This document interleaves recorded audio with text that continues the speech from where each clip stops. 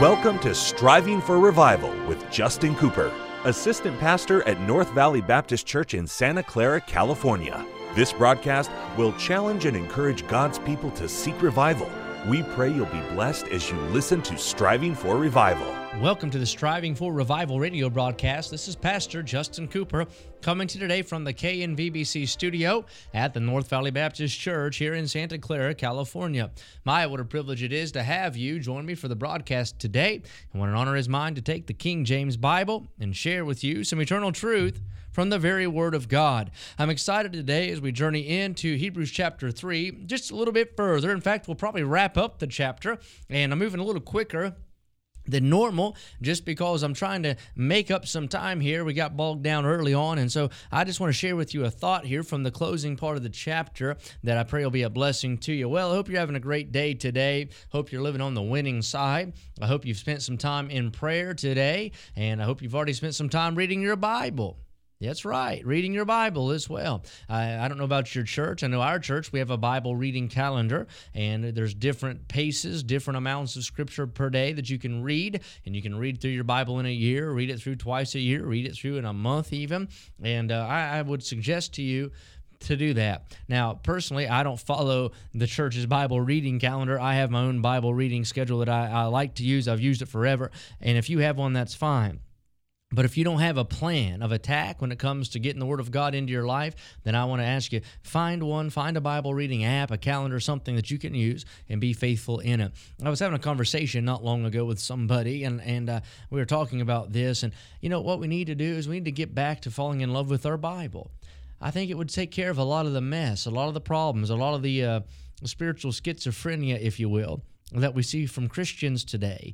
I think we have a day of Bible ignorance, or Bible ignorance, if you want to even say it like that, ignoring it altogether. But definitely Bible ignorance. Folks are not reading the Scripture. And because of that, their walk with God is weak, and their prayer life wanes, and their zeal is very waffly at best. And I tell you, we need to walk in the Word of God. Here's what I do. I get up every morning.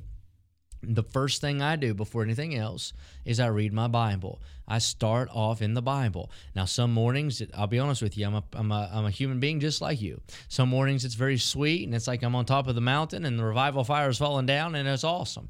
And some mornings I'll read through it and think, I don't remember a thing I just read, and I've got to focus. You got to crucify the flesh. Somebody asked Dr. Malone, how long should I read the Bible for? When I read the Bible, how long should I read it? And he said, you ought to read it until you get heartburn. And he meant by that until the fire begins to burn on the inside. That's what the psalmist said. While I was musing, the fire burned. And that's the way we got to be with our Bible. Well, I want to show you some things here in chapter 3 of the book of Hebrews. And remember, I told you the theme is Jesus is better. The Bible shows us that throughout this book. The first chapter proved Jesus is better than the angels. He is the Almighty God. He created those angels. He's better than them. He showed us he's better than creation. He's the creator. He was there in the beginning. He is the one who spoke, and the Word of God just spoke, and the Word of God made the land appear, the earth to form. He was there. He's the creator. In the beginning was the Word. The Word was with God, and the Word was God, right? The same as in the beginning with God. All things that were made by Him, it tells us there in the book of John. So we can study it out and find Jesus is greater than creation.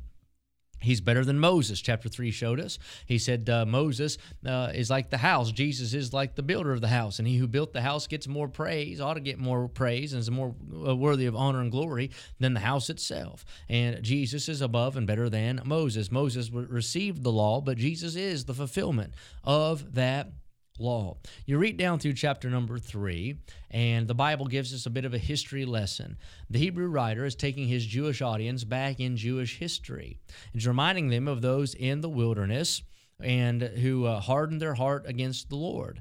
They got a little bit jaded, got their eyes off the prize. They began to lose focus, began to wonder if they'd ever get through the wilderness, and because of that, their hardened hearts caused them to fall into unbelief.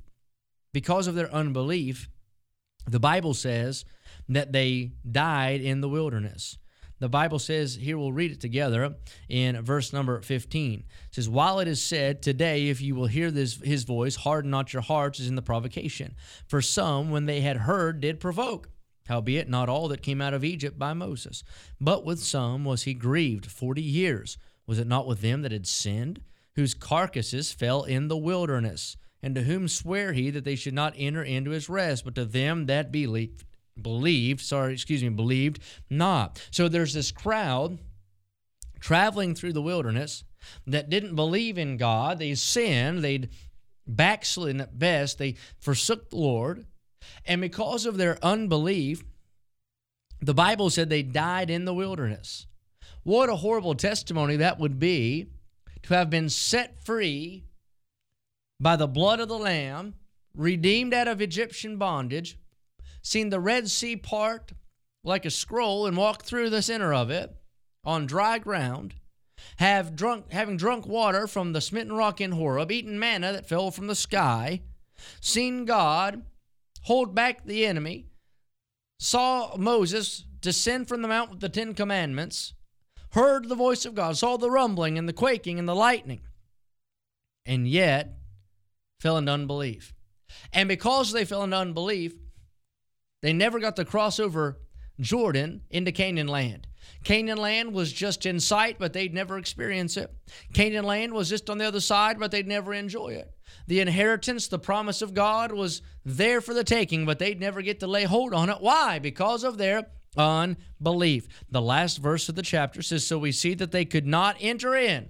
They could not get into Canaan. Boy, that land of milk and honey, that land with houses you didn't build, vineyards you didn't plant, grapes as big as beach balls. A place of blessing, a place prepared, a place that's provided, a place that's been promised, a place that is yours to inherit from the hand of God. He carved out a spot for his people. They couldn't enter in. Why couldn't they enter in? Here it says, because of, what's it say? Unbelief. They missed out on the blessing because of unbelief. They missed out on the promise because of unbelief. They missed out on the satisfaction because of unbelief. They missed out on the inheritance because of unbelief. They didn't get the milk because of unbelief. They did not get the honey because of unbelief. They didn't get those grapes of Escol because of unbelief. They didn't get to enjoy the land because of their unbelief. They died in the wilderness. And for the rest of their memory, the legacy of that crowd, when their family spoke of it, when others spoke of it, they would say, he was part or she was part of that crowd that died in the wilderness because they did not believe God. Now, I wonder how much we miss out on in life because we have a heart of unbelief. You say, I believe God. Yes, that's fine. You say, I'm saved. Yes, I'm glad for that. But yet, though we have faith in Christ, we don't always live by faith. And because we say, you know what? I just don't believe it can happen. I just don't think it'll be done. I just can't see it working out like that. How much do you think we miss out on? I wonder how much we miss out on because we really don't believe God can send revival. I close every one of these broadcasts with the admonition, the charge, pray for revival. But I wonder how many people that listen to me don't even believe we can have it. And the reason why you don't have it is because you don't believe you can. You don't get to enter in because of unbelief. I wonder how many folks have lost loved ones who are not saved, but they really don't believe they can get saved anyhow. They believe that person's so hard, and that person's so far gone, that person's so just objectively against the gospel, so they just give up and they never witness, and they don't believe God. Can I say, you'll not see them saved. You'll not get to enter in because of unbelief. No, we've got to believe God. I wonder how many folks don't pray because they don't believe God will hear and answer their prayer. They're saved even, and yet they, for some reason, they can't believe God would listen to their prayer. And so they don't ever pray. And that's why they never get an answer to prayer. And that just compounds their unbelief in prayer. They never get to enter in. They don't get the blessing. They don't get the joy. They don't get the victory. They don't see the power that comes from prayer. Why? Because of unbelief. And I want to challenge you who are listening to me today, please. You say, well, I'm a Christian. Yes, but it can happen to us. Don't fall into practical atheism. You have faith in God, but you live like he doesn't exist. Can I say the God that parted the Red Sea is on the throne?